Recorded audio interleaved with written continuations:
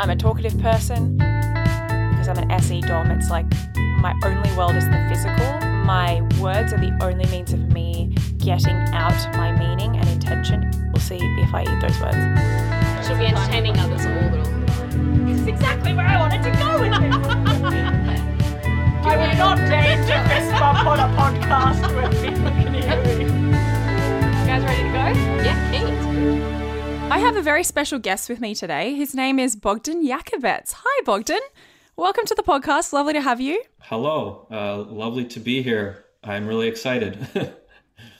Yeah, awesome. So for those of you who don't know, Bogdan was the first content creator to, I guess, sort of blow up with the 16 personalities comedy sketches. And so he's here today to talk a little bit about his YouTube journey and his interest in Myers-Briggs. And then we're going to talk a little bit about his Christian faith a little bit later. And then I'm going to ask him a few questions that you guys submitted on my Instagram.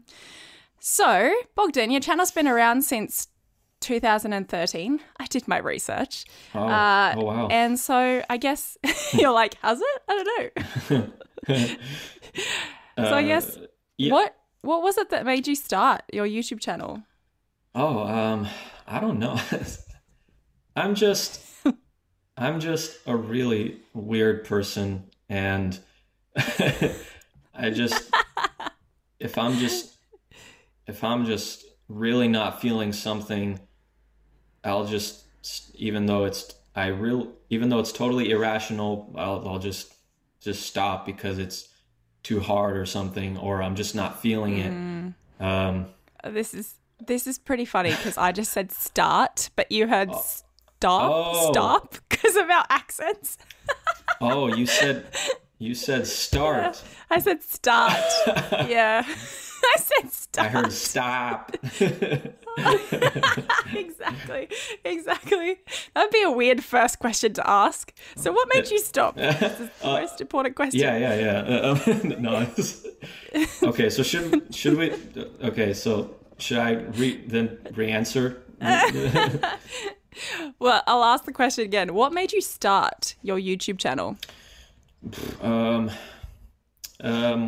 I mean, I just I first just started it just because I wanted to just like make videos and like short films and things. I went to film school for like 1 quarter, and I had gotten out, and so for a while I was like, what do I do? Like, I just want to do something, I want to like make something.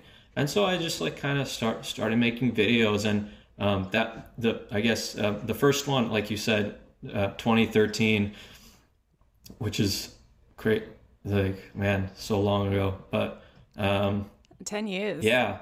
The first one that I did, and it wasn't like to try to have a YouTube channel or something. I was just like whenever I wanted, I had some idea, and then I just wanted to make something, to make a video.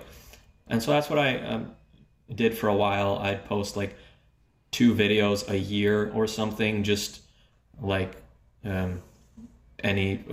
whatever idea it was that I would get, I would just work toward it and make it. And it was like 2 videos a year or something. And then like one day, I was sitting around at home and I was bored, and I had this idea. At that time, I really got into like the Myers-Briggs stuff, and so like it's something that I was thinking about like constantly. Like, no joke, I was just reading about the different personality types, and then moved over to like cognitive functions. Reading about those, and then like I started watching a lot of videos about like personality psychology and like introverted versus extroverted, all that kind of stuff. And so I was thinking about this stuff a lot. And then one day I was just like bored at home, and I was like, oh, I have this idea for a video, and it was just really simple, basic idea, just like the 16 Myers-Briggs types talking about something. which is so Yeah, I remember that video. which is so like the most basic thing, right? So yeah, and then I just made that video, I put it up, and then I noticed that it started getting like a lot of views and a lot more, and so I just made another one. I think the second one was 16 personalities at a restaurant. Yeah, I think that was the second one. And that one also started to get a lot of views, and I'm like, wow, maybe there's something to this. And so I just started making those videos, and then the subscriber count was going up, like growing really fast, like just a ton of subscribers. Like that, I'd get like 50 emails a day of like, this person subscribed to you, this person, and which was crazy to me at that time. I was like, whoa, this is so cool. And so I was just like, yeah, I'm just gonna keep making videos. That's what I did, and then so that's how I started. Yeah. Did it intimidate you when you started to see the numbers increasing? Yeah, I did. I get easily, I guess, not so much intimidated as overwhelmed. Definitely, like at first I was like, wow, this, like, what do I do? And I had kind of like this anxiety, like what other videos can I make? Like I have to sit down and start writing like jokes and things and content and all that kind of stuff. So yeah, at first it was kind of, but I think mostly I was just like very excited about it, and so I just really just wanted to make these videos. Yeah. So it wasn't that bad. And you seemed to throw yourself into it pretty hectically. Like you were uploading pretty frequently. Were you doing work of another kind at that time, or were you kind of at a point in your life where you had the free time to fully invest? Yeah. I was for a long time before that, I worked pretty much like construction jobs, sort of on and off for years, several years. That's like the only jobs pretty much that I ever had, and like so I was just I just got off a construction job. Like I just pretty much left and was like, nah, I don't want to do this. I'm gonna try to look for some other kind of work. Like I wasn't working, so so I decided like, well, let me just try making videos or something. And so then I just started making videos and I started 2013 and stuff. So for a while I would still like go back to work and things and just make like a video a year and stuff. But then the most when the 16 personalities thing started, I had just got off a construction job, and then I was just like sitting around and like, oh man, what do I do? Like I want to do something. I want to make videos or whatever. And then I did, and I made this video. And so, yeah, from there, so I wasn't working like a day job, so I could just, devote my time to the 16 personalities videos. You did this series that I really liked, which was the each of the 16 personalities in an elevator. That was such a cool concept. How'd you come up with that one? Oh, there's a cool story behind. I had someone, one of the people who watched my channel, messaged me on LinkedIn. I think it was the first, messaged me on LinkedIn and was like, hey, I noticed like you live in Seattle or something. Like I also live in Seattle. If you want to like hang out or something, that would be really cool. And I was like, oh, okay, sure. Why not? I don't know. Maybe this would be cool to hang out with someone who like watches my videos and stuff. So we did. And he was like a really cool guy and really smart, like a really smart guy and really cool. And during our discussion, he gave me this idea, like you should do like 2 of the personalities are in an elevator. That would be so cool. And after that day I was like, okay. And that's how Yeah, nice. And that's how that started. Yeah, and I feel like that series really emphasized as well your acting ability, because you had two different like contrasting types, because I think you did opposite types next to each other. Yeah. Contrasting types next to each other, so your acting style was able to really like shine, I think. And I remember watching you acting the ESFP and I was like, oh wow, yeah, like I'd believe that this guy's an ESFP because I'm an ESFP as well. And yeah, I appreciated that you had that range in acting ability. So did you have a background in acting, or was it mostly the filmmaking? I mean, from watching movies. I always wanted to be an actor, and like at one point when I was a kid, I asked my parents like, can I be an actor? Like, please, and they were like, no. And but yeah, so that was always like a dream of mine to be an actor. I mean, still is. Like, it would be really cool to like act in movies and films. You know, if that's a dream of mine, but I just, you know, not sure how I'm gonna get there. But when I was in high school, you know, they would do like plays and things. There would be a drama club, right? And that would put on plays and shows and stuff like that. And I was like, so like, I hated that. I was like, oh, these the amateurs, you know, like, putting on. I'm never gonna go to the drama club, even though I had like the desire to like be an actor and like be in movies one day and things like that. But for me, like the drama club's below me. Yeah, it was. I was not. I mean, I was a very. I felt superior. Like, and I had this complex. I had a lot of pride, and I was like I thought all the other kids were dumb and stupid and immature.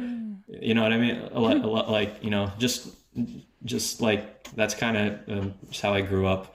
Like, man, these kids are so immature. They just behave so poorly, and like they don't listen, they don't do anything. These kids are so dumb, and so I felt in some way, you know, like superior to people in general. It's just kind of, you know, I had a pride. So yeah, that wasn't good. Now I kind of regret not joining the drama club and doing that, because that would have been like something that would have, you know, paved the way more into, you know, a career in acting or something. And so yeah, regrets. Yeah.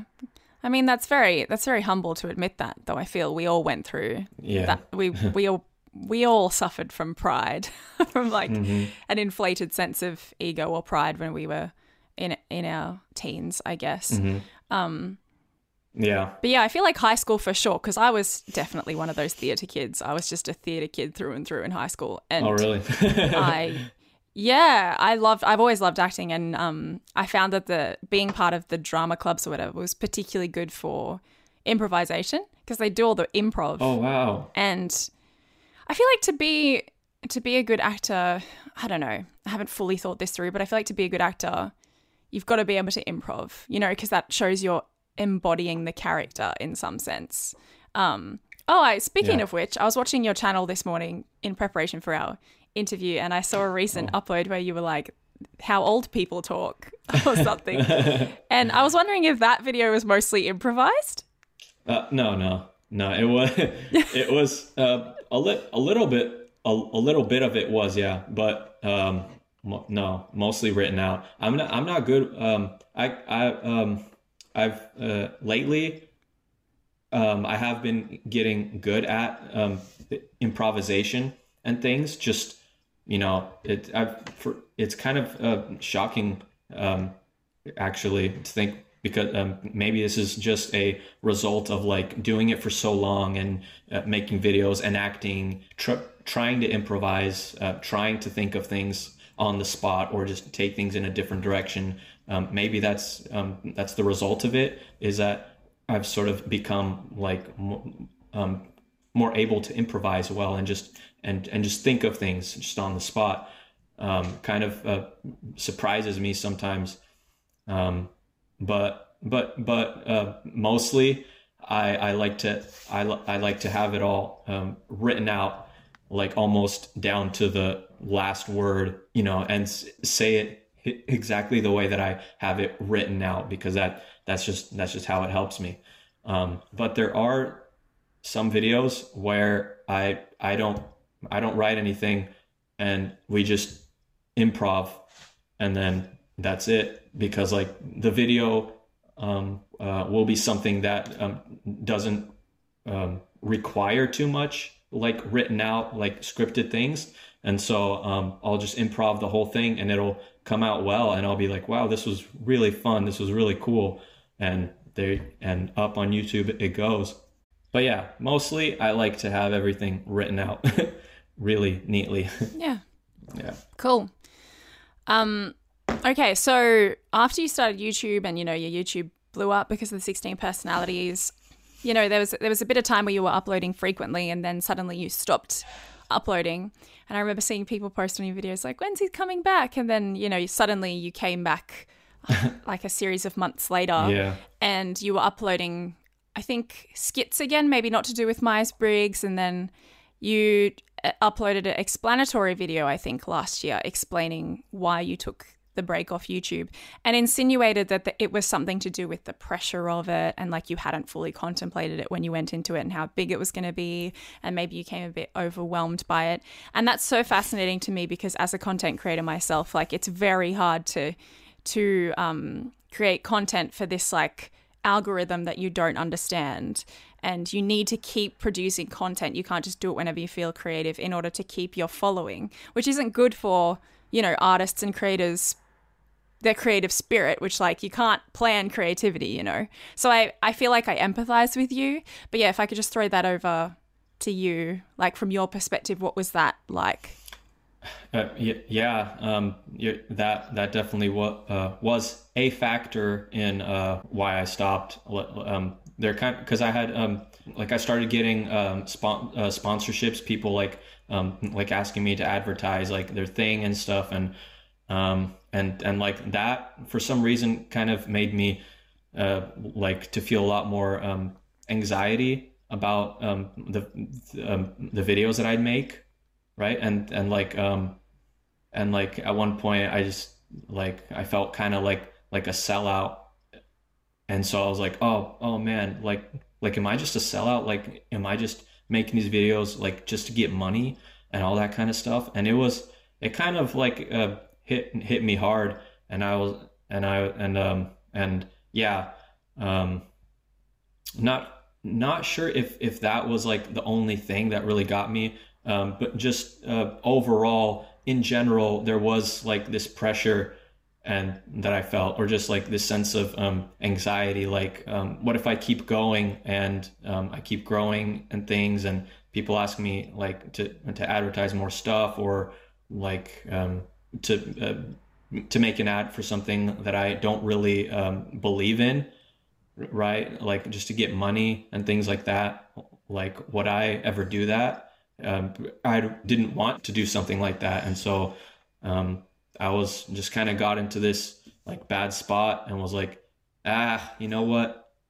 I don't know. I'm just gonna like stop. Cause also like I kind of had enough of like the 16 personalities videos in a way.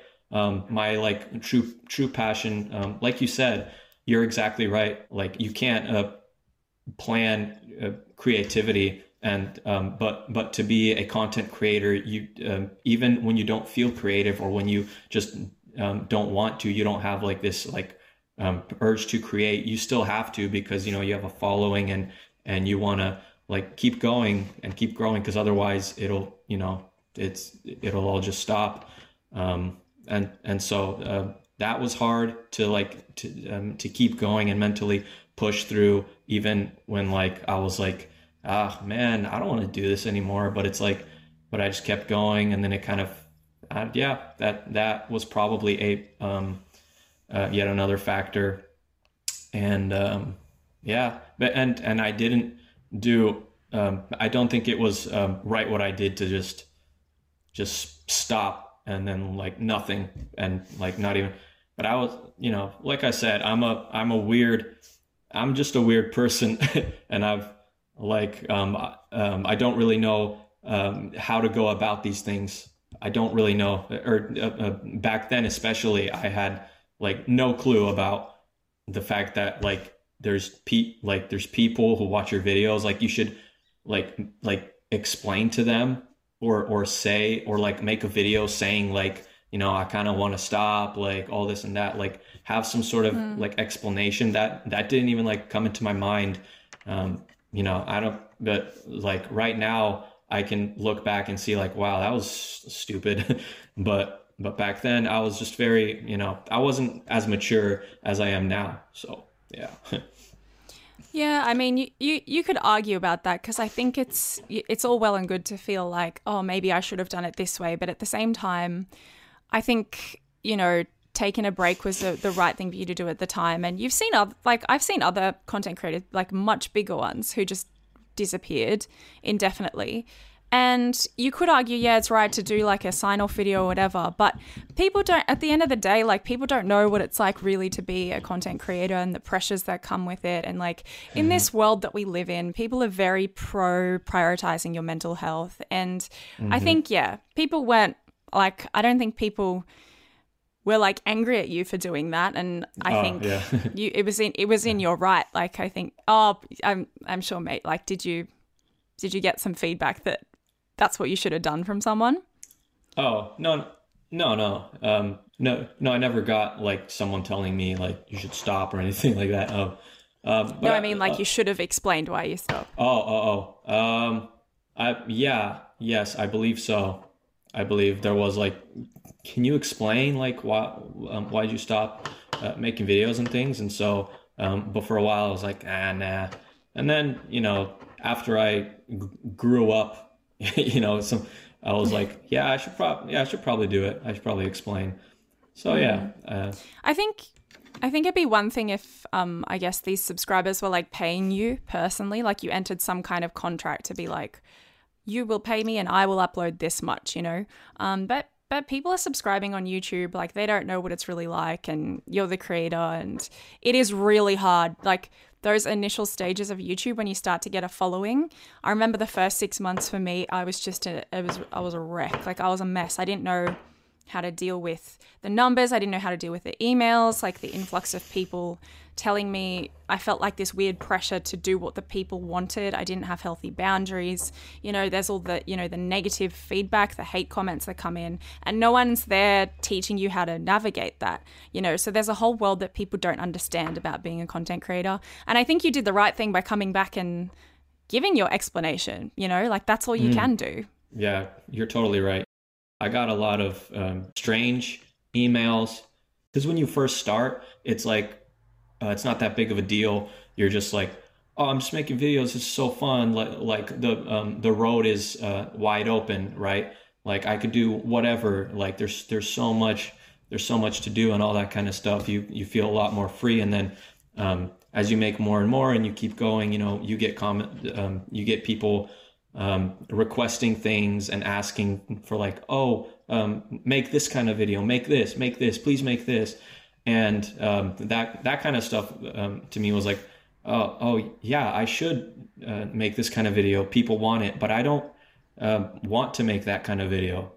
So like, do I do it? Do I not do it? And so that wasn't like a really helpful thing for me. Like I just didn't know how to deal with that stuff. I'd probably be a lot better now. I'd just be like, oh, that's interesting, but like, I don't want to do it, so I'm just not going to do it. That's it. And like I'm just like I would just stop it at that. But back then I was like, oh, people want this, and they want this and they want this, but I don't feel like doing that stuff. And that was also, I think, a factor in kind of why I stopped too. Yeah, 100%. I remember at the beginning I had this weird belief. I don't know where it came from. I had this weird belief that I should be replying to every single email I get, and like that's what I owed people. And so you get those weird emails, you know, you get people requesting certain things, but then you get weird emails from people being like, I love you, you should date me, stuff like that you just did not ask for whatsoever. Or like even weird, like even more weird or like messed up stuff. And in the early days, I felt like it was the right thing to do to reply to them. And it's as you said, like these days, I absolutely don't give those emails the time of day, but you know, no one's teaching you how to navigate those things. And it does take a massive toll on it can take a massive toll on your mental health for sure. Yeah. Especially you, I mean, you're a female, you're a female content creator and attractive. And it could definitely I could definitely see the struggles with that and how it would not help you to want to keep going, making videos. Yeah. Did you get a lot of Instagram messages, like messages on, I don't know, LinkedIn, Facebook, like all that stuff too, or? Yes. I mean, I don't have a LinkedIn page. I do have a Facebook page, but I have got lots of friend requests on there, but I don't really use Facebook that much. But Instagram for sure, because I have a public Instagram. I have a private and a public, and I do get the friend requests on the private, but that's a very strict boundary that I uphold there. But on my public Instagram, I do get a lot of DMs, which I got to be honest, especially for you guys listening, I want you to know, the MBTI community, generally speaking, I think is really a beautiful community. And I'm very grateful that I have received, I honestly think, less hate comments than a lot of people would, because I do think that the people who gravitate towards MBTI are like people who are interested in self-development and growth and understanding the self, understanding others, and wanting to be good people. So I think that's why. But yeah, on my Instagram, I have definitely got weird DMs, really... uncalled for DMs.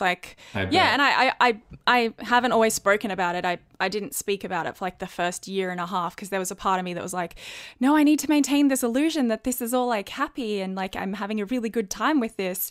But I'm like, no, it's actually really hard as a content creator. And there was one time I actually had to go to the police because one guy was threatening. He was from the US and was threatening to fly over to Australia. He found my address, he found everything. And I went to the police and I was like, this has happened, help me. And they're like, we can't do anything about this. This guy lives in the US. Anyway, but I fully believed that he was gonna come find me. And I literally was like, I actually very seriously considered stopping YouTube then and there. I was like, this is too much. I can't, I just can't deal with it. But then through the grace of God, I was able to see the positives of YouTube and all the beautiful people. It's always the negative stuff that you hear louder than the positive. So yeah I totally understand that toll on the mental health that it takes, not just with creepy stalkers, but even just hate comments in general. It's a lot. Oh yeah. You're absolutely right about that. Yeah, so you definitely know how it feels.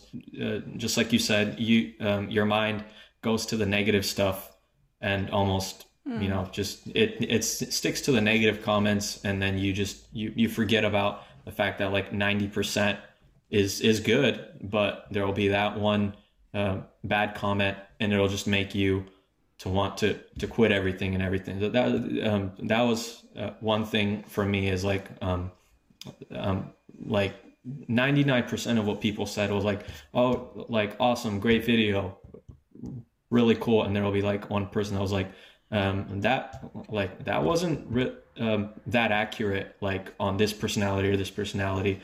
And I'd be like, oh man, I got something I got something inaccurate.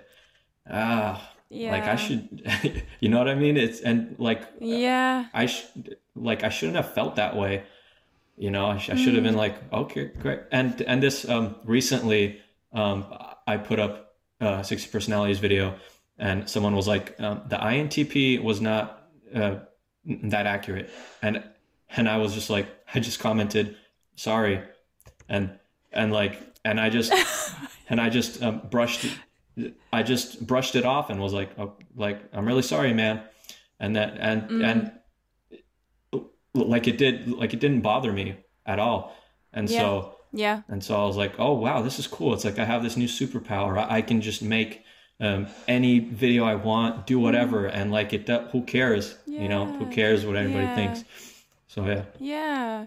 And that's the kind of stuff that people want to see. Like they want to see you creating what you're passionate about, what you love. And you have those people who do the hate comments. And I mean, sometimes it's constructive criticism and, the journey of a content creator is learning how to accept that and differentiate that and not take it personally and differentiate it from like literally just hate comments. And I've often thought about what kind of person you have to be to actually press send on like such a hateful comment, So to hear those words, of course, I also have a much healthier detachment from it now. But at the beginning, you say like you shouldn't have felt that way, but I totally understand why you did. And like, I think anyone would in the first 6 months to a year of creating content.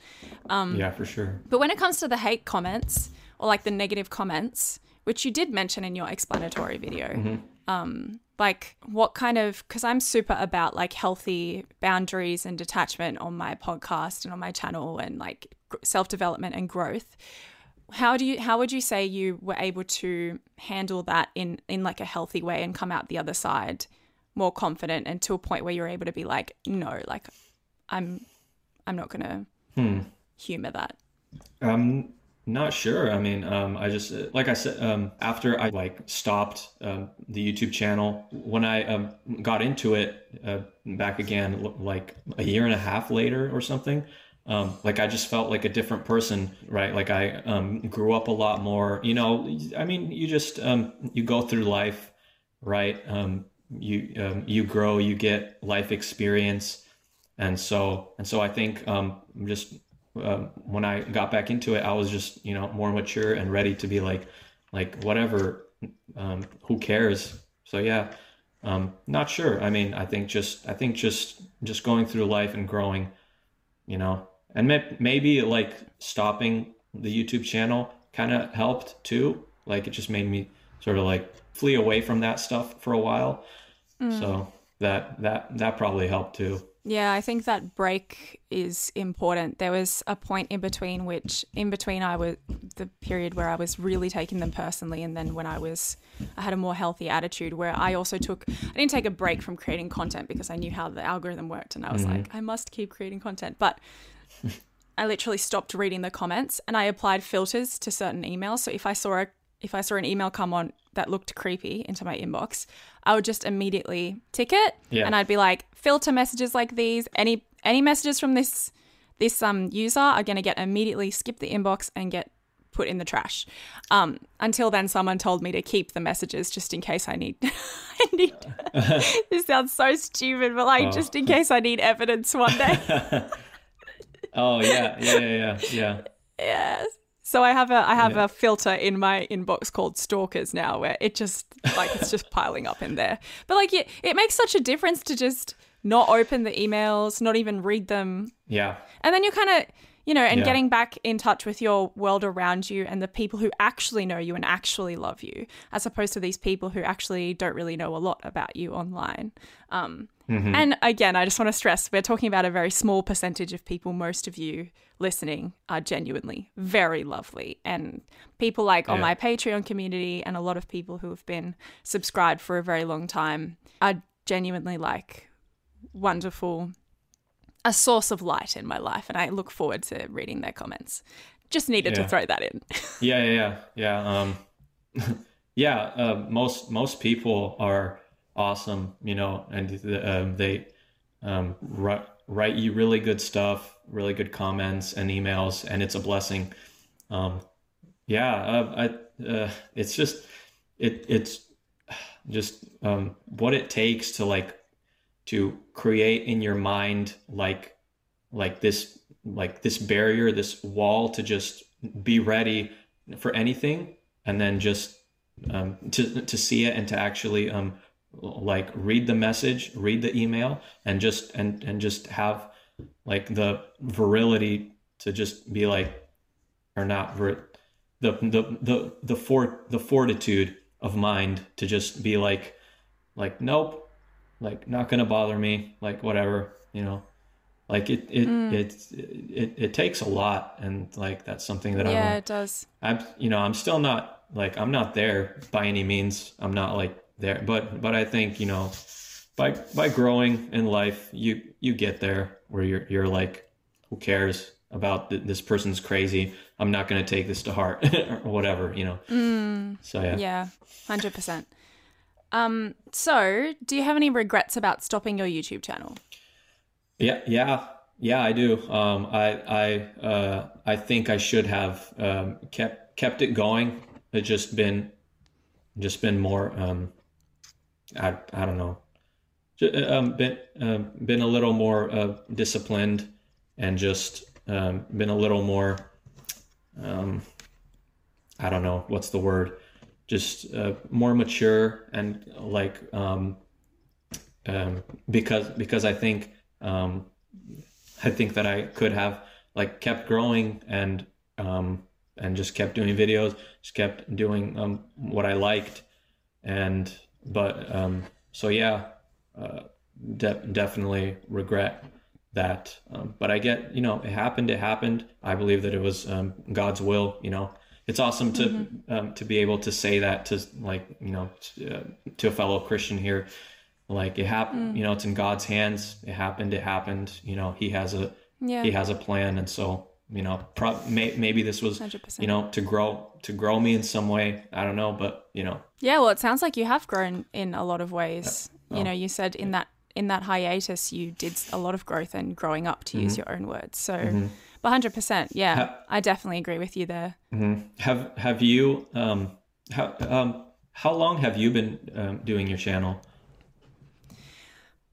Since I started the channel in 2020, and I uploaded a few videos just during lockdown because I was a theatre kid who was not able to theatre, and so I made videos and uploaded them. Oh. But like I used the formula that like you and Frank James were using, because I was so interested in Myers-Briggs, and I just uploaded them to my private Instagram just to entertain my friends.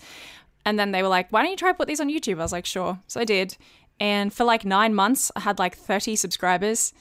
And then randomly, and it was actually, you'll appreciate this story, it was actually at a time where I actually didn't know where my life was headed. I was like praying to God every day, like, please put something obvious in my life to let me know like where you want me to go, like where you want me to follow. I'll do whatever you want, basically. I was finishing my master's in theology at the time, so like I was about to submit my thesis. Wow. And so after that, like I didn't have anything lined up. Like, you know, I was single. I didn't have anything tying me to Australia. Like, I didn't have a full-time job. So I was like, I'll go overseas. I'll join a religious order. I'll do whatever you want. God, just tell me. Yeah. And then, And then on the 15th of January, I submitted my thesis. And then literally 4 days later, the videos that had been sitting on my YouTube channel exploded in views. And I mean, like, exploded. Suddenly it was like 20,000 views a day out of nowhere. Wow. And I was like, okay, God, is this where you want me? Like, is this what you want me to do? And so I just leaned into it, and I've been doing it full time for 2 years now. And it's, I absolutely see God's hand in it, like 100%. It's helped me so much in my identity with God, accepting my personality, because I'm using the natural gifts that God's given me, the gifts of like entertainment, which as an ESFP, I have that gift naturally. And like, the emotional maturity and the emotional intelligence that I have, which is also a gift from God, I'm able to utilize on the channel by talking about interpersonal relationship dynamics. So I totally see how this is God's will that the channel is happening for me. But yeah, 2 years, and I don't know what the future holds, but this is where I am at the moment, and I feel very fulfilled, and yeah, so it's going great. Yeah, I recently, I just looked at your channel when you emailed me, and like, and I was like, wow, she's really successful at this. She's you have a lot of views and everything. I was like, wow, just really cool. Yeah, so keep making videos, I guess. I think it looks like it's God's will. So thank you. It's very cool to like just lean into that and be like, God's actually got me. Like, I'm gonna be okay. Just got to keep praying, sticking close to Him, being a good person, trying to be better, all that. So do you have plans for your channel? Like, I see that I saw you uploaded a advertisement for a short film. That looks pretty cool. Oh, yeah. It was it's a trailer for like this, just a short film that me and my filmmaker friend made over the summer, this last summer, which was a lot of fun. And he was just like, hey, would you want to upload the trailer maybe just on your YouTube channel? And I was like, heck yeah, man, for sure. And so yeah, I didn't, because like it would have kind of helped him out, just to get a little. I mean, I don't get many views these days at all, but like at least it's something, and so he just really appreciated the fact that I did that for him. I think it got like 1,000 views or something. So, that's something. And I'm definitely down to help him out, and like just really want to make more things with him and do more things. It was so fun to make that short film, because he takes it seriously. He takes filmmaking seriously. He knows what he's doing. He's like, he's just really good in my opinion. And so it felt like, oh man, like we're creating something. I'm acting, or making like a movie. This was so cool. And like, yeah, I just want to keep making more. And if like that's kind of ultimately the goal for me is like to like do something like that, like make films, make short acting, like make movies, and like the channel for me, the YouTube channel, when I first started, it was kind of like a way for me to like try to do that, like I kind of hoped that it would open doors for like making more things, making films or like little movies or something, and growing in that, because that's like mainly my passion is films, and like making film and creating art in that sense. So yeah, that's awesome. And it seems like you yourself have starred in that short film as well. Yeah, I was the lead, the lead character, which was super fun, really fun. I felt awesome. I felt so cool. Yeah. So is there anywhere that we can find that film? Yes. Actually, I'm not sure. I'd have to ask him. I think it's on. Do you know a website called Film Freeway? No. It's on. It's on. It's like a website where all like there's a lot of film festivals on there, like lists of film, and like people kind of post their like short films and stuff that they do there and stuff. It's kind of like a platform for that. Yeah, awesome. I'll have to ask him about that more definitively. Yeah.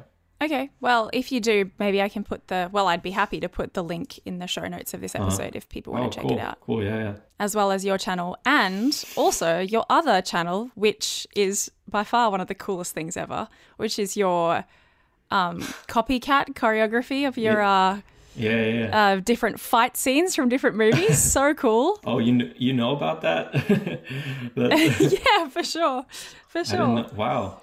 Yeah. Mm-hmm. Yeah, so that when I've done like a major stalk of you, Bogdan, for this interview. Yeah, at least that's one person. I'm just kidding. Yeah. When I first stopped the YouTube channel, I started doing that and really wanting to do that, and like making those kind of videos. It's like action videos, and like that's another passion of mine is martial arts and things. I grew up watching like Jackie Chan and stuff, and so I was super into that. I even made little videos with my friends on our little Samsung like flip phones, like fight videos. Like I got my friends together, and I'm like, okay, you punch here, I'm gonna duck, and then I'm gonna jump off this thing, and that's what I was doing as a kid. And now like history repeats itself. I'm doing it again. I'm just a bigger kid Aren't we all, really? Yeah, so Yeah, that's honestly so cool. You guys have to check that out. That is, yeah, I couldn't believe the effort that must have gone into that. yeah, they're really hard to make. I really want to keep growing that channel, but it's just like it takes a lot of prep to make. I make like two videos of those a year, but if I could, I would be making them like all the time because I just love doing that for some reason. It's like a little niche thing, you know. I have a blast doing it, and so I would do it all the time. But you know, yeah. That's the struggle of content creation. Like, you have an idea and a vision as a creator that you just want to execute, but you have to wear all the hats yourself. Like, you have to do the whole thing for yourself. You have to do the camera and like the lighting and the editing and everything. And it's like, God, I just have a team of people doing this so I can just create my vision. Oh man, yes. I have really wished that so hard sometimes. Like, can I just have like a group of people at my beck and call, just with no lives? I can call them at any time and they'll just do this for me. I don't have to pay them. No, of course, we believe in paying people for their labor, but yeah. No, but that's the other thing. Like you said, like you as an artist, you know, as a creative person, and you are too. Like, you have the vision, but you know, oftentimes you don't have the money. You know, so it's like, because some ideas you can't like, it's not enough to just like sort of like make like a little short video, like just in your house, kind of putting on like like an outfit that looks like the character, something like. You kind of want to go beyond and like do something really good, and but it takes a lot of money, right? And so and I'm like, man, you know, like, and I think that there's a term for it, even the starving artist syndrome, I think. It's like, I have felt the starving artist, where he wants to make a living doing his art, but cannot, because you know, it doesn't bring in the money, so he's starving living, but he's an artist. So that 100%. I mean, that really hits home with me. I'm not sure. Is it? Well, I mean, because right now you're doing like pretty good, right? I mean, you have a good following. Your views are good, and like, did you ever feel that way? Like, you're an artist, but like the starving artist syndrome, where like you. 100%. Like, even on the weeks, like, it happens pretty regularly, because again, you've got to create every week, but you're not always inspired. So even just the idea of, I just want to act these roles. I have these characters in mind that I want to act, but it involves like, in between each shot, I have to like set up the tripod and like make sure the view is good, because I don't have really expensive equipment. Like, I don't have one of those things that I can like sight the view of the camera. So I have to like take a practice shot and then go look to see if it's okay, and then move the tripod, you know, a centimeter left, and like to make sure it's good. And you know, and it's like, oh man, these things, like, I just want to act, I just want to create, but all these little things are in the way. But it's good. It's like, I'm not complaining about the situation. It's I'm very, very blessed to be able to do what I do. And but I mean, at the same time, like, the AdSense revenue isn't enough to work full time as a YouTuber with a channel of my size. But, really? And the sponsorships are great, but they're so infrequent. It's like mostly the Patreon community, like these people who believe in me, that allow me to do this as much time as I do.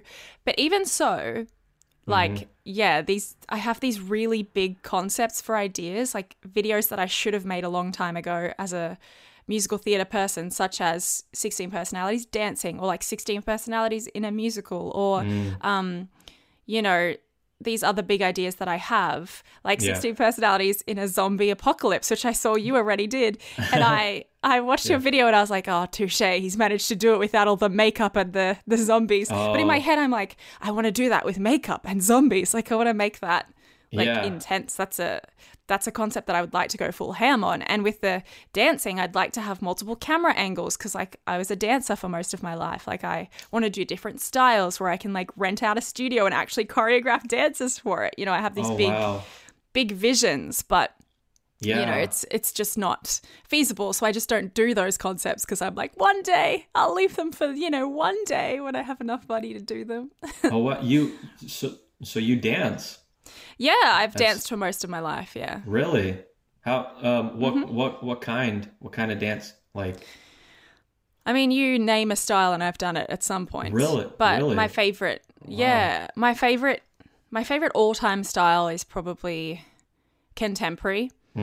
I like how expressive you can be in contemporary. yeah. And I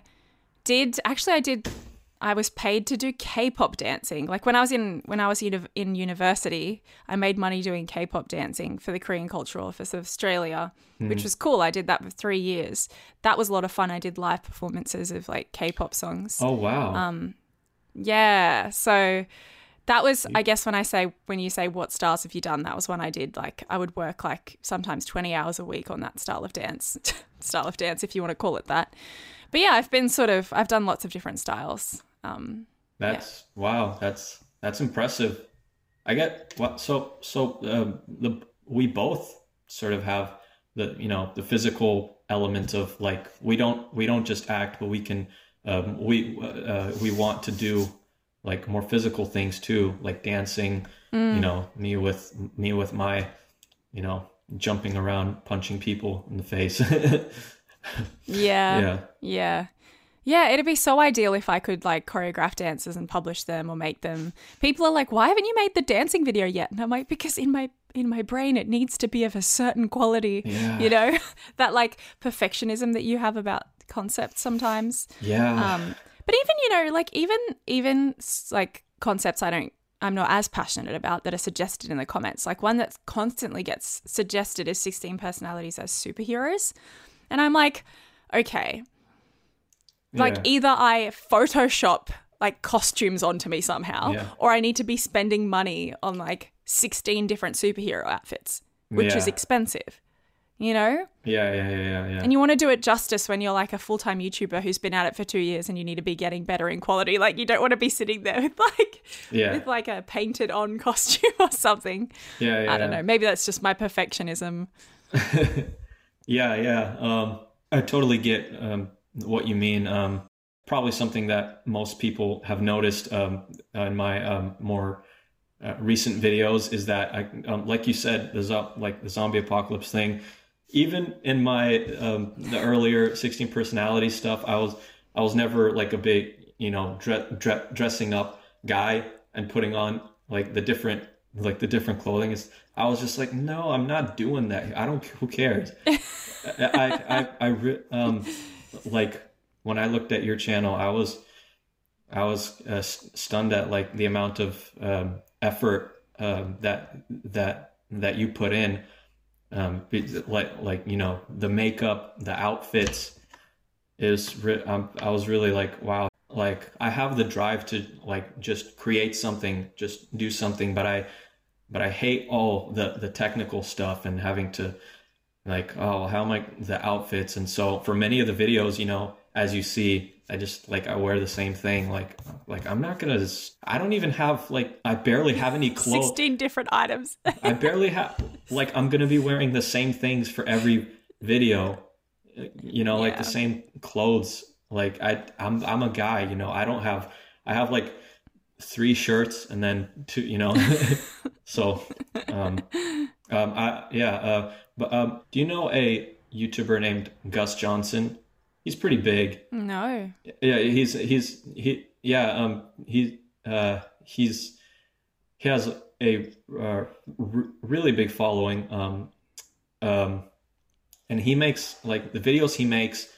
I was kind of shocked to see that like he doesn't need to go all out to like outfits and like make sure like the location is like right or looks like appropriate for the idea. Like, and there's many YouTubers like that, like they'll just some scenario, and like they're in their like a bedroom, like doing this like crazy idea, like superheroes, when they're about to die or something. I don't know, whatever. And they're just in their bedroom, like, you know, just in their regular old clothes. And I was like, what, you know, like, that's kind of cool. You know, they just like, they have the, like, they have the acting, they have the character, and the personality, and just the ability to just be funny and, you know, creative. And like, people don't care about like that he, you know, had a green screen, or like made it all look nice, or had the right outfit or something. And so to me, that kind of changed my whole mindset about making videos and things. I kind of realized like, wow, like I don't have to have, you know, I can just, I mean, to some degree, right? You shouldn't just be completely not caring about how your video looks at all, right? Like you should put some effort, but it's like the most important thing is like the creativity. And when you're creative, you can you think of like these ways, these interesting creative ways to like convey like that I'm a superhero in a whatever, in the sky, you know. And so Yeah. that was a big thing for me. Just like think most important thing, the creativity, the idea, and the rest is you know, it's not that big of a deal, you know. Yeah. But, yeah. That's a good message, because if you've got it and if you're watchable, that's what they care about at the end of the day. Right. Like, I've definitely seen some YouTubers who just, film in their room. They don't even have a great mic set up or whatever, but like That people are clicking on them because they're engaging for some. Yeah, that was me. Like, that's me.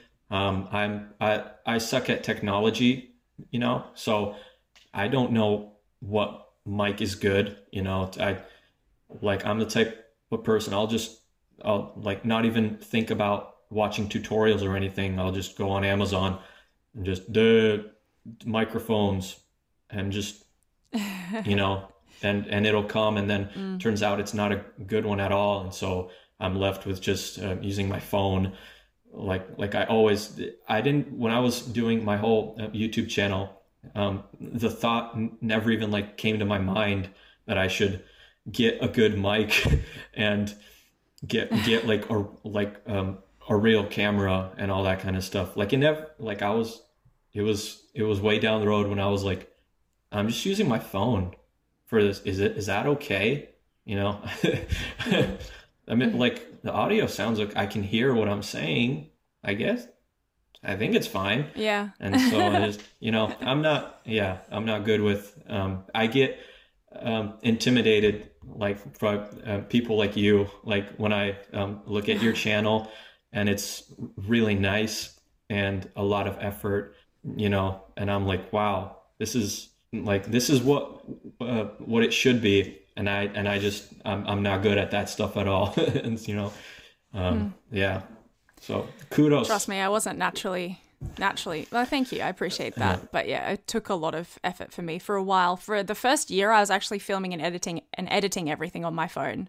And then one of my YouTuber friends, Eric Wen, was like, what? You edit on your phone? What are you doing? Like, you've got to get a computer. And I'm like, my computer doesn't work. It's a 2011 model. Like, anyway, and then, but again, thankfully people believed in me, and like there were people who donated money to the channel, and it took a long time for me to like, actually, to me, it's a big hassle to like have to order microphones and all that and just like test different microphones. I had to go through the ringer of trying to find a good microphone. But yeah, the green screen is like deceptively, it makes you seem way more like professional than it actually is. It's like a very simple tool to use. I worked out. Yeah. So but yeah, I appreciate the compliments. Thank you. You use you also use a green screen? Yes, I do. Mostly now because I've moved house and I'm not able to film in the house with my housemates. So I mostly film in my room. Yeah, with the green screen. Okay. Yeah, I mean it helped. It does just make it look a lot better, you know. I was I was kind of surprised because I thought I tried it out, bought like a green screen. That was one thing. I had the idea to buy a green screen and like lights and everything, but it never occurred to me like to get a mic or something. You know what I mean? Or like a camera. But I got a green screen and I got these lights, and I was like, oh, this makes the videos look a lot better. But the audio was still not, not good. And I didn't even think about that at all. So I'm just, I have my weaknesses and blind spots that, are not good for being like successful YouTuber. It's kind of why I wish I had like some helpers, like a few guys, like friends, and we're doing this together. And it's hard to just be by yourself, just having to do it all by yourself, which I'm sure the struggle's real. Oh yeah, for sure. Yeah, for sure. Okay, blind spots, good segue into the next portion, which I was gonna ask questions from my followers at the end of the video, but I think we'll do the faith chat at the end of the end of the podcast episode. But that's a good segue into the question that I was asked quite a few times, which was, what is his personality type? Do you know your personality type? I mean, honestly, I don't know for sure, but I think over the years I've been more and more convinced that I'm probably an INFJ or INFP. So yeah. I mean, I totally see how you could be either one of those.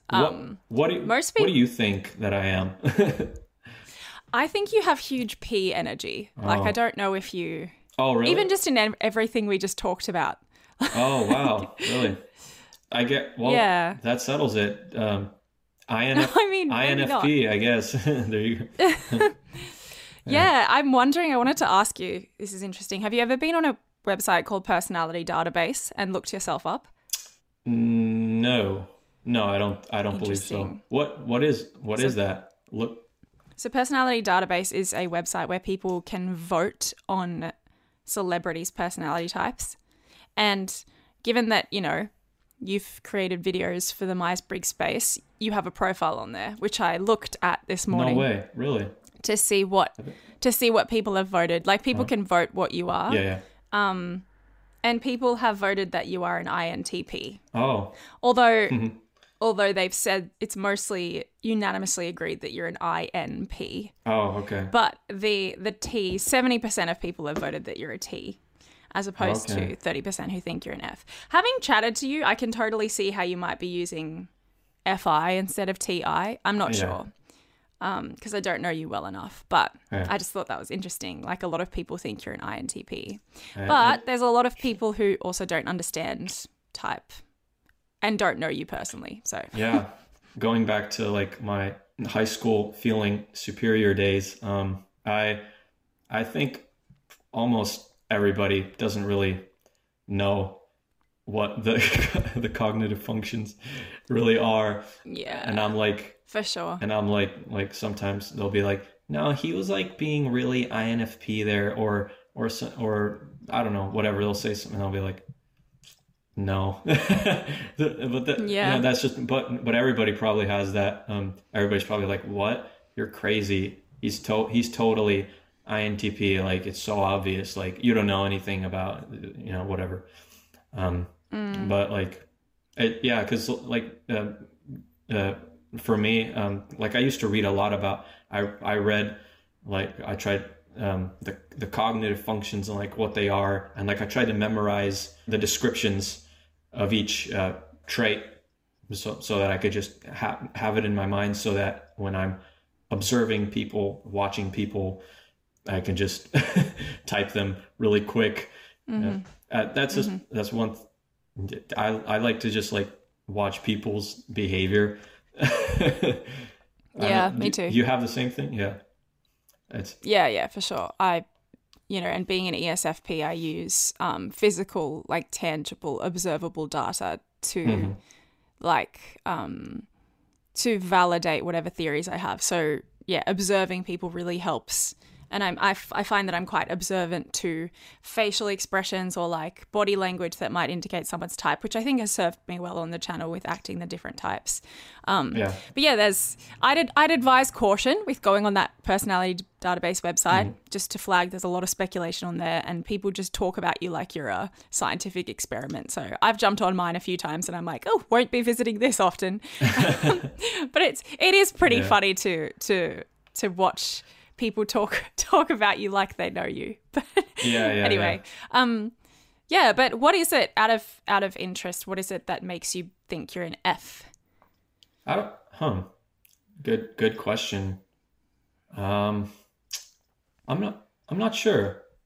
I guess I think I talked about this in like one of the videos that I put up like when I first started doing the channel, is like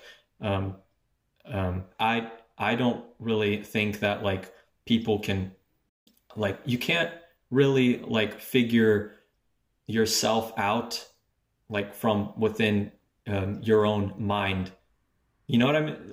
Like that's kind of one thing that I sort of have come to realize. This is my opinion about it, is that like it, you know, it's your mind trying to figure out your mind, right? It's like you have the way that I know what the thinking trait is or the feeling trait is in comparison with like the people that surround me, right? You can see who you are in comparison in the light of other people, right? And so that's what I had like a whole example about this where it's like, let's say if TI, let's take an INTP, someone who is very strong TI dominant, and he's that's how his brain has worked his whole life, right?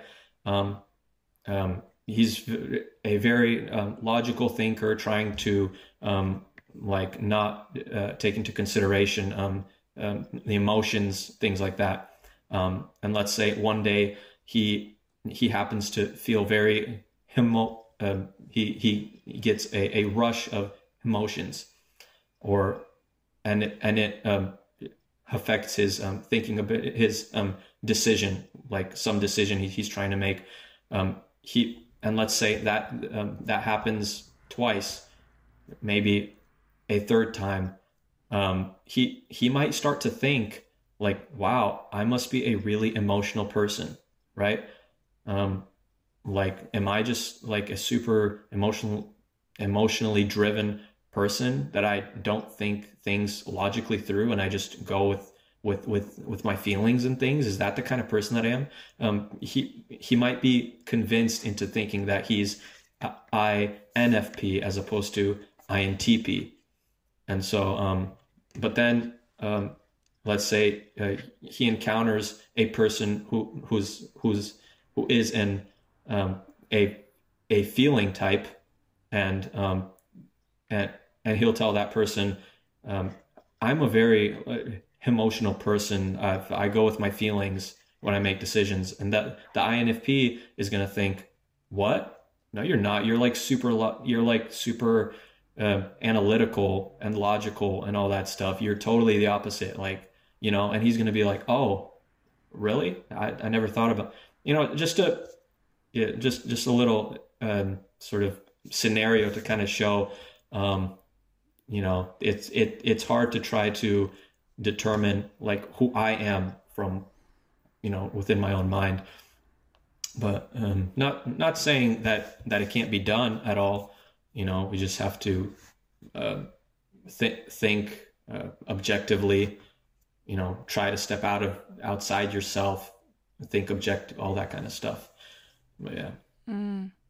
Yeah. Does that interesting? Did that example make sense, or was that? Yeah, for sure. And I think I mean, I think you're right. The advice that I give to people when they're trying to look for their type is to, because, you know, when you take those tests and when you analyze yourself and read the functions, there's so much confirmation bias that's existing subconsciously on your part because of the person you believe you are, or there's so much going on within you that people don't see, that like warps your perspective of who you are and how you're presenting to people. So the advice that I give to people is to listen to what others are saying about you and sit down and ask others how you come across, how you present, like present them with maybe the TF sort of difference and be like, what do you think I am? Do you think I'm a more emotional, rational person? Like, let's unpack that.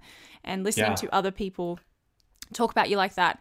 I mean, it's easy for me to say that because my family unanimously agreed from day one that I'm an ESFP, and most people type me as an ESFP. Like, that's not disputed because I think as an extrovert, well, except on Personality Database where people think that I'm an INFJ or an ESTP or, you know, ENFJ or, So, because they say stuff like, she's too reflective to be an ESFP. ESFPs don't reflect, right? Yeah, but I think...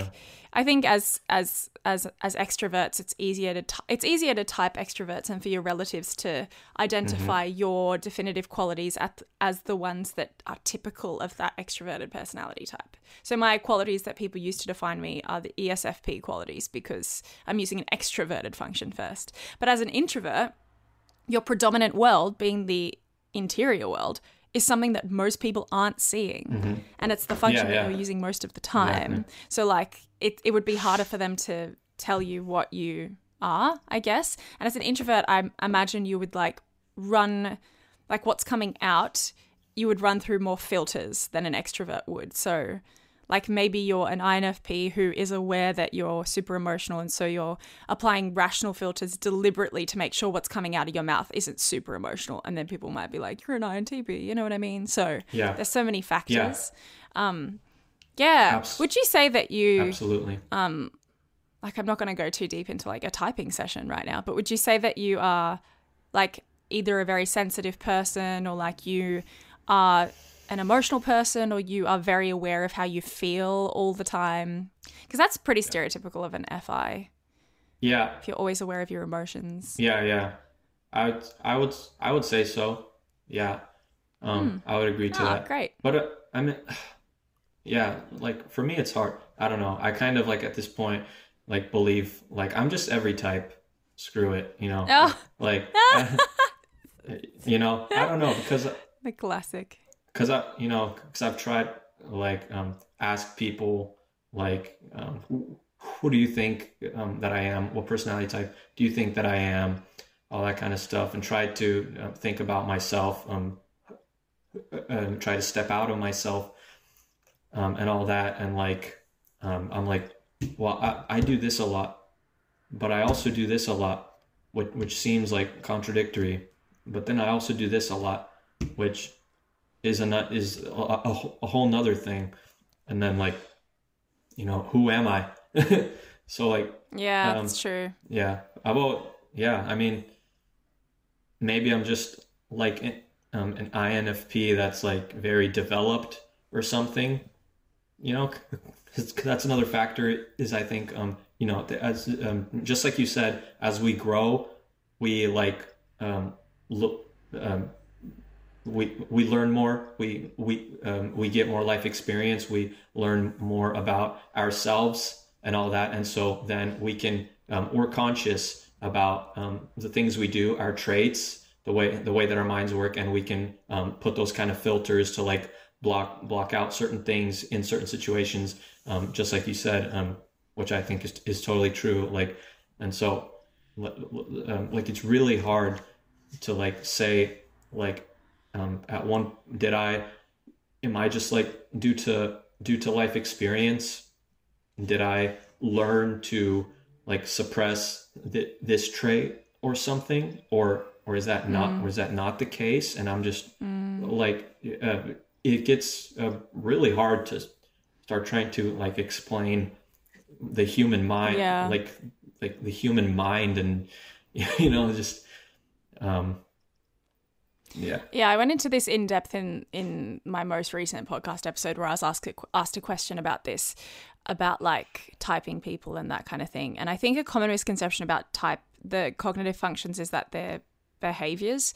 But, you know, as an ESFP, the natural vices I had when I was 18, such as being impulsive, like just in interacting with every sensory thing that I could find with like literally no temperance or moderation, that being attention seeking, being prone to gossip, those kinds of things, like when I was young, I don't do those things anymore because I have like decided, hey, that doesn't actually make me a good person, and what makes me a good person is virtue and like thinking of others and like nurturing those habits. And so I've stopped those behaviors, but it doesn't change the fact that I'm an ESFP. Like I'm still using those tools to make my decisions. And that's the thing with cognitive functions, like they're going on inside your brain and inside your inside. So yeah, like they present in certain behaviors, but you can't say an ESFP is going to do this 100% of the time or an INFP is going to do this 100% of the time, because, you know, you've got things like nurture and like childhood wounds and like all these things that are affecting how you act. Like I act in ways that an ESFP wouldn't a lot of the time, right? So, but like, you know, looking at you like an INFP, being aware of your emotions is something that an INTP wouldn't be. So because I'm not saying all of the time, but given that an INFP is using FI, like their emotional, their personalized, detached from the group, nuanced emotional experience, and it's very nuanced because it's the dominant function, they would always be aware at all points of the day how they are feeling. They could probably identify 5 different feelings they're feeling in any different moment. Like because they're using that subconsciously to make their micro decisions of the day. But an INTP, that's not even on their radar, like the emotions that they're feeling. Right. So that's why the question that I asked you was, are you aware of your emotions most of the time throughout the day? Because an INTP just wouldn't be. Oh. That's not the tool that they're using. Yeah. So I feel like it's viable that you could be an INFP. I definitely think you're a P. Yeah. I mean, I guess so. You know, if you Keeping say in mind, of course, that I do not know you very well. But all right, I'm going to move on to the next question, if that's okay. In regards to your skits, this is also from a follower. Do you try and combat the stereotypes during your skits, and if so, how? Yes and no. The stereotypes are, good to gives you something to work with. But also, yes, I do try to take things in a different. For me, I just try to be as accurate as I can for that personality type. I'm just gonna do what I think they would do, and if people don't agree, like whatever, you know. And so I guess in that way I do combat the stereotypes that most people probably have for a certain personality type. I feel like you've got to make little skits and to make them funny. Like you've got to play into the caricatures a little bit. Yeah, definitely, for sure. Yeah. Another question was, your skits are really accurate. How did you come to understand the essence of each personality type? Big question. Feel free to make the answer vague. Yeah. I like I said, I was at one point just obsessed with this almost, you know. I would read just so much about it. I read through descriptions of each of the personality types in different websites multiple times, you know, and then from there, you know, the cognitive functions, and then from watching videos, you know, about all personality psychology and all that. But also, so that's one thing. But also, I think the other thing is that I'm just a extremely empathetic person. I can very easily empathize with someone and put myself in someone else's shoes, or even the frame of mind that they have, and the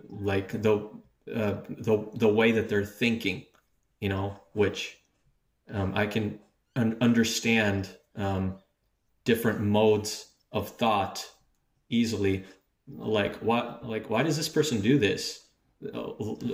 People will be like this person doesn't make sense. They're so dumb or something, or like, why are they doing what they're doing? But I'll be thinking like, well, give them some slack, because like if they are like this, or maybe they grew up like this, or maybe in their background they only experienced this or something. And I try to always put myself in other people's shoes, and so I think that's possibly why I get things right. But I'm sure there's plenty of times where I've been inaccurate, very inaccurate with some of the 16 personality stuff. But Yeah, well, I mean, you can't be accurate for every INFP out there with the INFP sketch. You know what I mean? Yeah. Like, people are so different. Yeah, definitely. It's crazy to try to put like for some videos, it's just like one phrase, like really quick, one phrase for each personality. And so trying to condense, a whole personality in a certain situation into just one short quippy phrase, Yes. It's like, yeah.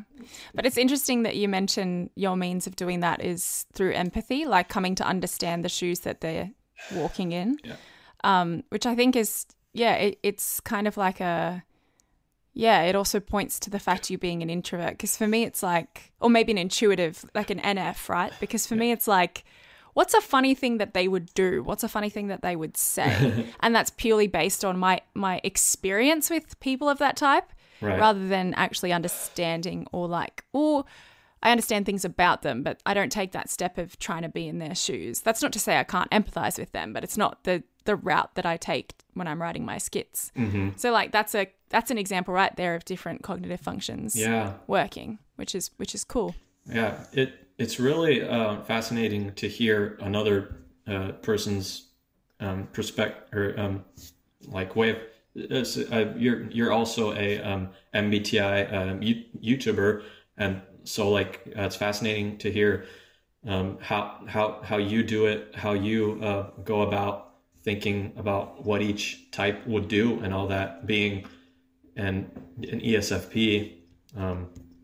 So because I have my whole way of doing things, and it's hard to understand how someone else can does it. Is like, especially for something like this, which is to portray like every type of person. It's hard. It's hard, and so for sure. Yeah, but you do a good job of it. That's for sure. Thanks. Ditto. Likewise, I think. Oh, thanks. Okay, this one's a funny one. How do you feel about the fact that you created the first MBTI skit channel and now other channels have boomed off that? I don't know. Like myself and Frank James. Yeah. I mean, when I kind of first, I was kind of under the impression that there were already like YouTubers like this out there who were doing these kind of videos. I knew you were going to give some humble answer. No, I mean, I genuinely, like, I didn't know like much about it at all. Like, I didn't know if I didn't watch any YouTube. So when I first started, I was kind of under the impression that there were other channels like this, or something. Like, why wouldn't there be? And so later on, like a friend of mine mentioned, like, how does it feel to like start this whole thing? And I was like, what do you mean? Like, did I start a thing?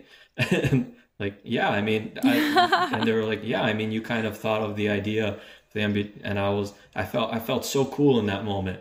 I was like, wow, this is really cool. I felt, proud thoughts. Yeah. But no, 100% you did. Yeah. Like, you really did. And I know that Frank James has mentioned that you were inspiration as well. And even in my early days, I had a commenter. This was in the day I was replying to comments and taking them really personally. A commenter was like, "Why are you ripping off Frank James? Like, get your own content." And I was like, "Actually, my inspiration was Bogdan. Thank you so much." Oh, wow. Wow, that's 100%. Yeah, see. Thanks. That makes me feel really good inside. I'm glad. See, that's the thing. Like they thought you were, basically like ripping off someone, but that totally wasn't the case. It was something else. So I mean, don't get me wrong. I am very much inspired by Frank James, and he and I have chatted, and he's great. Yeah. Did you ever do a collaboration with him, or? We have discussed it for a long time. It's in the workings, but I think we're both working on our channels. So it will happen, but it hasn't happened yet. But I have chatted to him. He's a really, really nice guy, and has really helped me through some of those struggles that I mentioned before about being a YouTuber that other people just don't understand. So yeah. And he is a massive inspiration for me as well. Yeah, he knows what he's doing. He got really successful, and he just he boomed, like you said. It's I see where this question is coming from though, because I listened to, and you're seeing the complete fruits of my stalking that I did of you before this episode, which was you did a podcast episode on Frank's podcast a while ago. Yes. Yes. And on that, it's so funny because in the podcast he's asking you, "Hey, I've got this idea. For a 16 personalities clip." 16 personalities at a job interview, which he mentioned you'd already done. And then he then went on, he's like, "Maybe I'll make the video." And he went on to make the video. And that video got like millions, or like at least 1 million views. And that's sort of how it boomed. His channel boomed. And now he's got 1 million subscribers. So I understand where this question is coming from. Like, how do you feel about the fact that... I mean, I don't know. I mean, it was just crazy to see that... because when I first started talking to him, he wasn't I forget the kinds of videos that he was making. Not sure, I forget now, but it wasn't like the 16 personalities, like skit type of videos. I don't think. And so and so he was making a lot of INFJ type videos. Like talking about like INFJ and so all that kind of stuff. And it was just crazy for me to see that same thing that happened for me with my sort of formula is like what happened to him. It was crazy to see that like this like formula, this thing which just works, but it is hard to do. It's still not easy. You still have to make it good, and you have to know the personality types. You can't just, but yeah. 2 more questions from my followers. One was, how do you personally get along with your opposite type? And given that we're not 100% sure of your type, I mean, if you're an INFP, your opposite type would be ESTJ. I do. TJ, yeah. I do kind of feel like that is my opposite. I don't. Yeah, I mean, it is.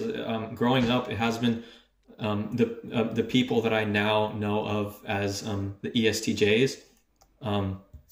Like thinking about me growing up and talking with them and that kind of stuff, and being around them is like kind of explains like why I didn't get along with them, and like why. There was like this sort of conflict because they're just so I don't know how I get along with ESTJs. I think I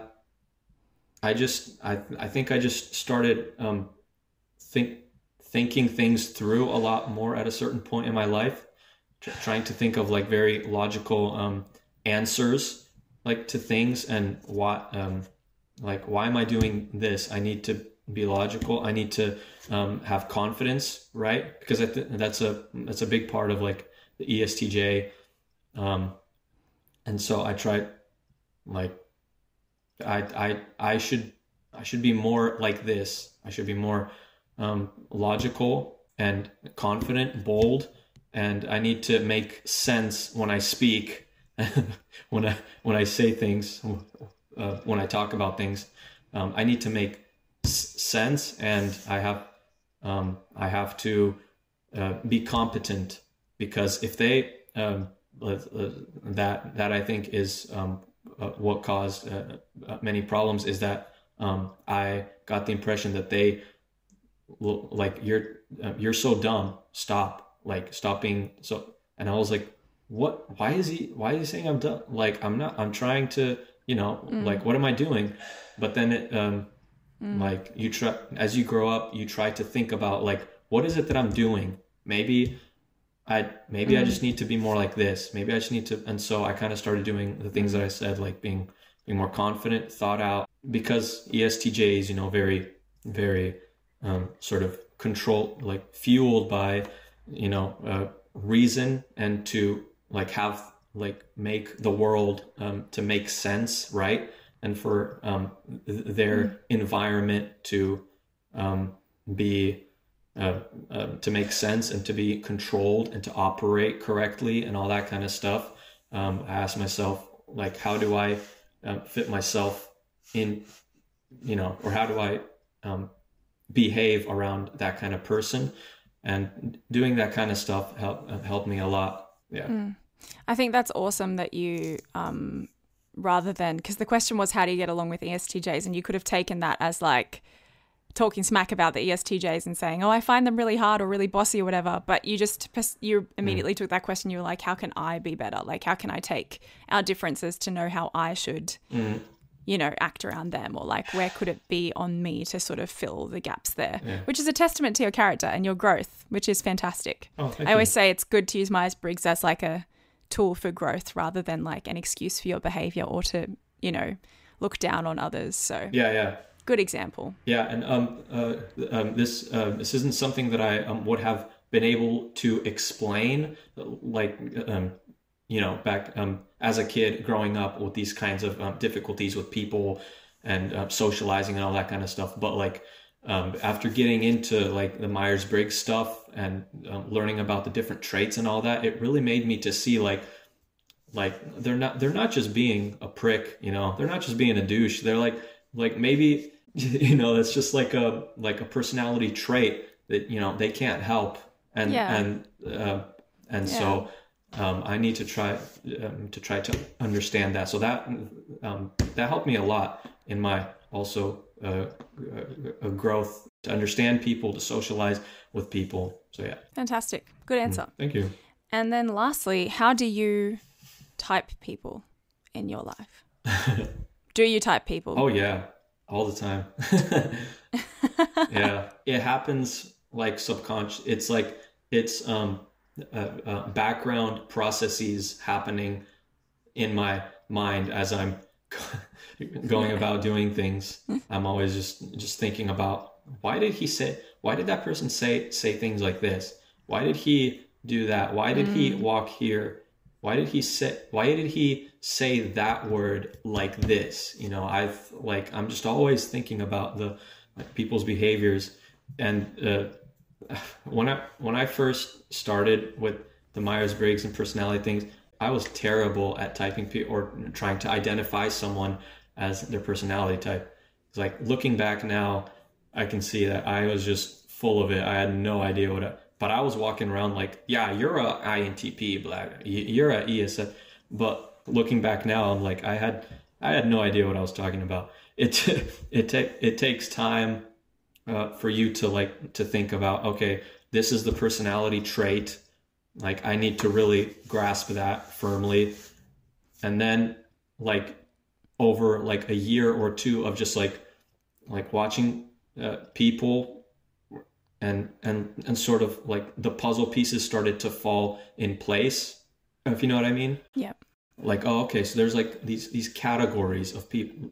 There's when I think of like the INTP personality type, I have like a group of people in there, and same goes for all the other types. I have groups of people in there that I know. And so now when I meet a new person, like I sort of calculate and calibrate on like their behavior, and then they get put into my mind subconsciously. It just puts them into like this specific category. Oh, okay, he's INFJ, you know, boom. Like, you know, it might not be, and I'm aware that that might not be accurate like at first, right? Because I just met this person, but it just like that's just what my brain does. Yeah, relatable, very relatable. Yeah, I think it's fine to have the tool running in the background. It's a good way you put it, running in the background of your daily interactions. Yeah. As long as you're not like holding too hard and fast to like the stereotypes of those categories and assuming that people are going to act this particular way, and allowing room to extend grace to those people for growth. And right. Yeah. Okay, to move on to the final portion of the podcast, we're going to just talk a little bit about your Christian faith and Myers-Briggs. One thing I noticed very early in your channel, I think because you did a video, something like 16 personalities at church. It's like, oh, this guy's a Christian. Awesome. Because I'm a Christian as well, and I love to talk to fellow Christians, especially about, about God, but I love talking about Myers-Briggs as well and how they find it useful and helpful for their own personal growth in holiness and virtue. Yeah. So, yeah, just for a bit of background, like what is like, how important is your faith to you, / however much you're willing to share about your journey with your faith without going like too deep if you no. Yeah. I know we could all talk for hours about our faith journey. Yeah, totally.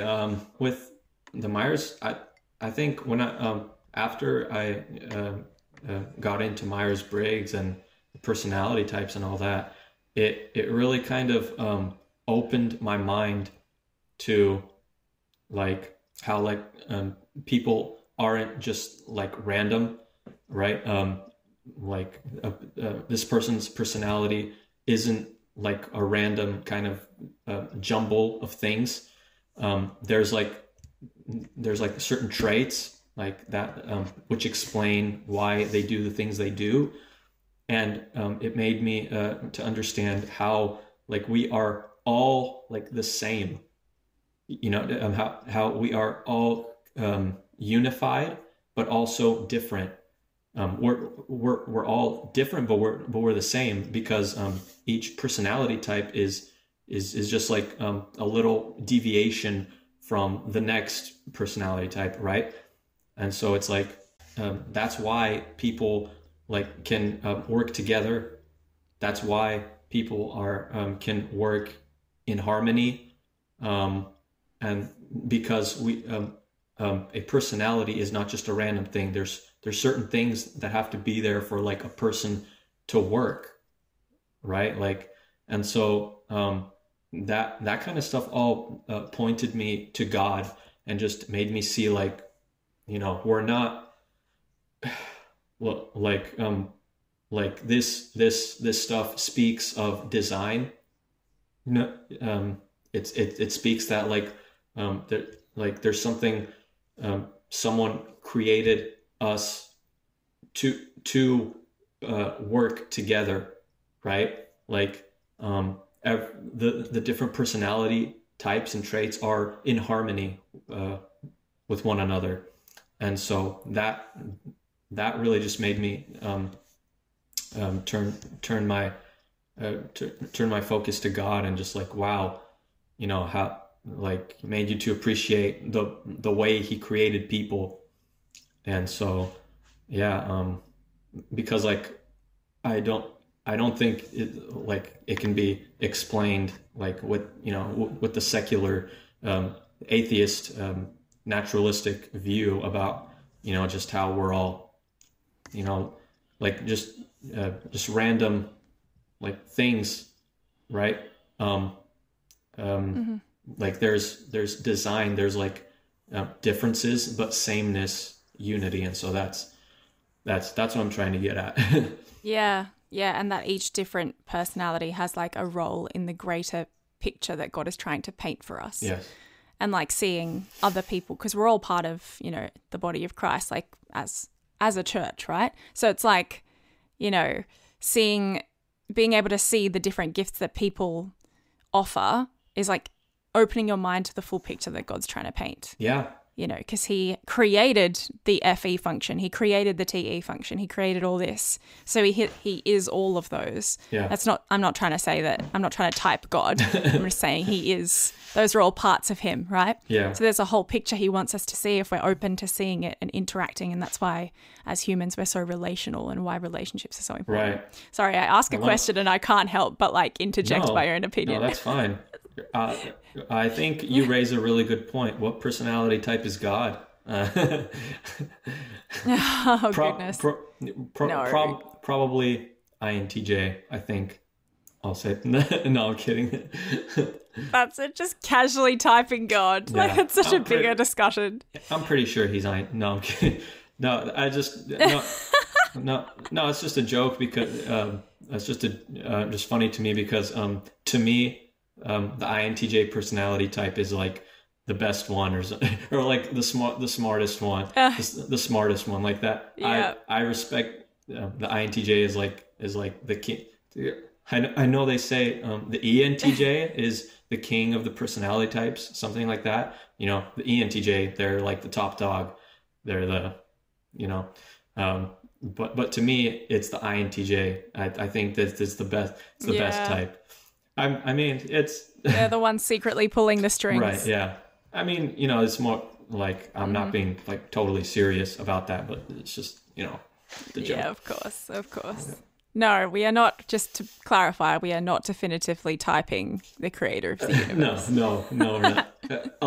Like you said... We're just joking. I think you put it like, he's all of it.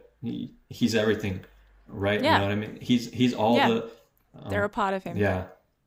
I think that's a good way to put it. And he's trying to show us that picture. So like, we'd best be open to it. Yeah, exactly. Yeah. Good explanation. And that's really cool that's what drew you into a deeper relationship with God. Mm-hmm. What about on the daily in terms of like practicing your faith? How has Myers-Briggs helped you with that? I'm not sure. I think when I first like got into the Myers-Briggs stuff, it more drew me away from my faith because I was so obsessed about it and would read about that constantly and think about that than I would ever, you know, I was just like, so no, I'm just kidding. But like, you know, I'm not sure. In my day, I guess just going back to like, I think it's just made me to understand people better. And so when I'm like talking with someone, or if someone does something that annoys me, that in the past I would get frustrated by, I can now just be like, oh, like they're not just doing that like just to be annoying. They're not dumb. They're not like trying to be mean. That's like that's how they are. That's how they work. That's the traits that they have.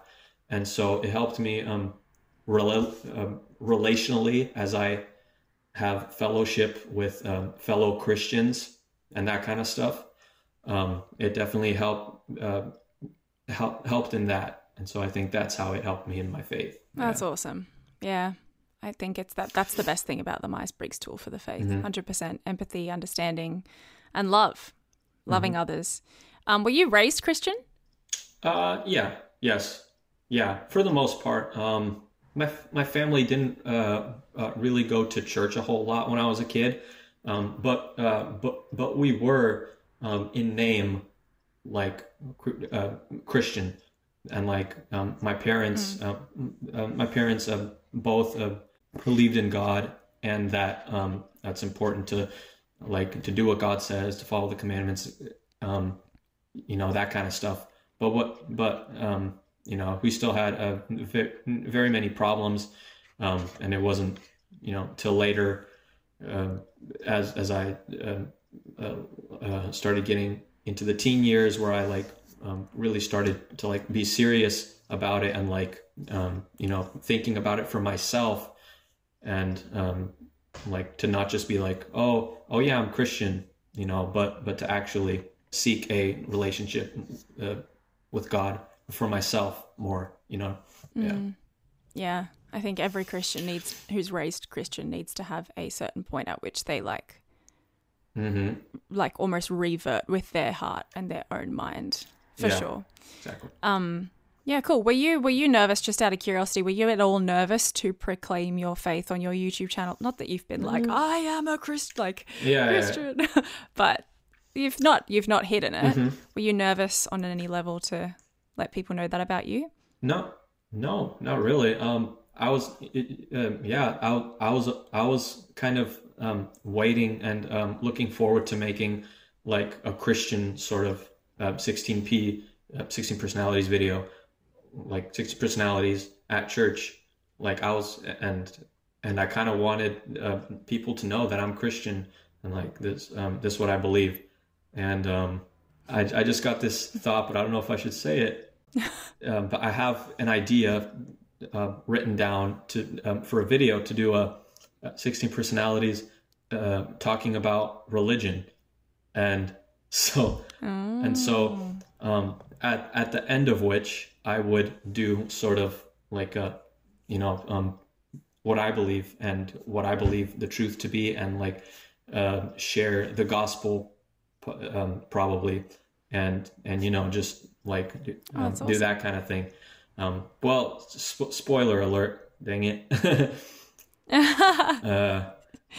Yeah, well, you can always let me know later if you want me to cut that out of the podcast. I think we can maybe leave it in and have people anticipate that. No, I'm not sure if I'm ever gonna. I don't know what the future holds, like what videos I'm gonna make, or if, you know, how often I'm gonna make videos, or, you know, I'm kind of like needing to get some kind of like job right now, you know, to make money, because it's like, you know, so like, you know, how am I gonna like balance work and making videos and things? Am I gonna so yeah, I don't even know what I'm gonna do. Yeah. Well, I think that's really admirable and great that you have that desire to proclaim the gospel, which, I mean, we should as Christians, but that you don't shy away from doing it on your channel. That's really cool. And I think it's a good, like, you're playing an important role for Christians who are more shy about their faith. I think you're being a good witness for them, which is awesome. Yeah. So kudos to you for that. Oh, thank you. Yeah. Yeah.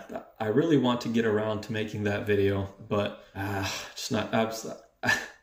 I went on my notes and like I have a few like joke ideas written down, like about some of the personality types, but like there's 90% of it still has to be written out. And I was looking and I was just like, it's too much thinking, and you know, yeah. Yeah, well, it's gonna be clickbait, I reckon. I think so. Because I don't know if Frank James has done a religion one. So okay. Yeah, it's potentially controversial. So yeah. Yeah, For you'll sure. get a lot of clicks. So that's probably. Yeah. Anyway, For which sure. is great. Okay, final question of the podcast is just a general piece of advice you would give to anyone who's using the Myers-Briggs tool in their life. That's a really good question. I think just try to remember that you know, the Myers-Briggs thing isn't like everything, we should be using it to, you know, to help people, to understand people, those around us, to not just, because I think for most people this is kind of just like a fun thing to just be like this guy like knew the answer to the math question, he's so INTP, bro, no, you're INTP, get at it, like type of thing, where it's like that's not the case, like, at all, you know. And so I think I think people should just like everything, like be serious and going about that, and like to use it as a means to understand people, to connect to people, and to be a better person to people. So yeah. I think not sure if you, there's a lot of talk about how like the whole Myers-Briggs thing is like not real psychology, like how most psychologists are sort of they don't acknowledge it as, you know, real psychology, things like that. And so people are, you know, what do you think about that? Have you heard about like all that kind of stuff? Yeah, absolutely. I've heard those critiques. I think that they're valid critiques. And I actually did an episode on my podcast about this where I interviewed a psychology professor at Clemson State University in the US, and he teaches Myers-Briggs as one of his, as part of a Jungian course section of a course that he does. Yeah. And he very much agrees that Myers-Briggs is a thing that is valid for and useful for, like, as a tool for communication with others. But he says the reason why the psychology community can't get on board with it fully is because it does not have predictability and reliability, in terms of testing outcomes. Like, you can't say that INFPs are going to present 100% of the time as this. Like, it's a thing, as we said, that exists within your brain in terms of decision and like how you're making your decisions and perceiving information, right?